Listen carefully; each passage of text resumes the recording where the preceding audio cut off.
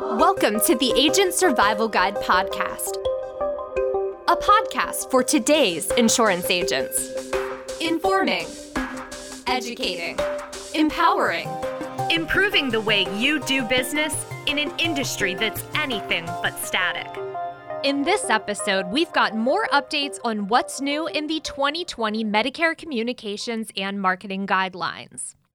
In our last ASG News episode, we discussed an 8-page memo that the Centers for Medicare and Medicaid Services, CMS for short, released in early August, which outlined the changes for the Medicare Communications and Marketing Guidelines for the 2020 plan year. Our staff has analyzed those changes, and as I mentioned earlier, we've got some updates and clarifications on the major changes outlined in the memo. Remember, updates to the MCMG may affect regulations regarding Medicare Advantage organizations, prescription drug plans, and agents like you. And CMS's 2020 memo is meant to be used in conjunction with the 2019 Medicare Communications and Marketing Guidelines, or MCMG for short. We will have a link to both the full memo and the 2019 MCMG in our show notes, so be sure to check those out after you are done listening to this episode.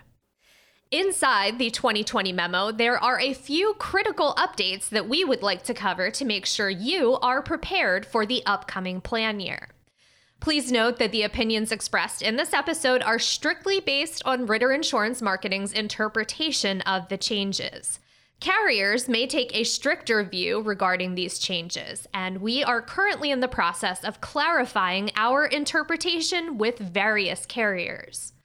We'll start out with the first notable change, a broadened permission to contact.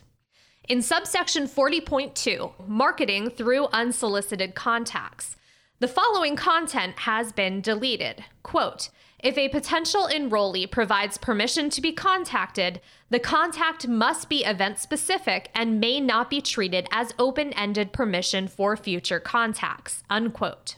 We initially interpreted this to mean that the same permission to contact could be used across different election periods. However, we are no longer making this claim.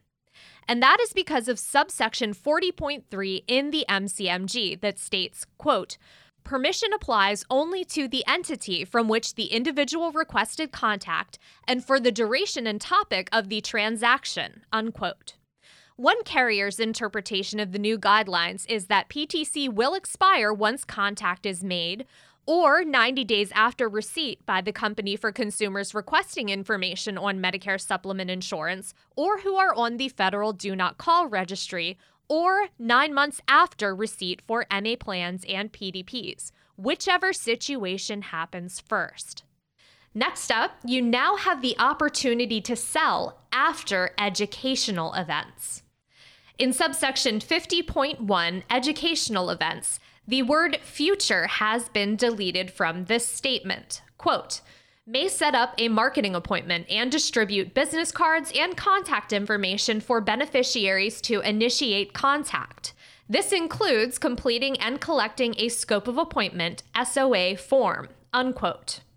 The following content has been deleted. Quote, may not conduct a marketing/sales event immediately following an educational event in the same general location, e.g. same hotel, unquote. The combination of these two changes seems to suggest that agents are allowed to collect SOAs and take applications at the end of an educational event, which was previously prohibited.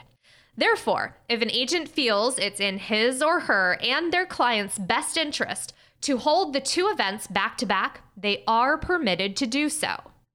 Lastly, agents also have more leeway with marketing/sales events. In section 50.2, marketing/sales events, the word scripts has been replaced with talking points in the following bullet. Quote, plans/Part D sponsors must submit talking points, if applicable, and presentations to CMS prior to use, including those to be used by agents/brokers, unquote. We take this to mean that agents are allowed to improvise their delivery of the presentation and content they'd like to cover before accepting an application at a sales appointment. Prior to this change, sales presentations were required to follow a script approved by the carrier for their plan.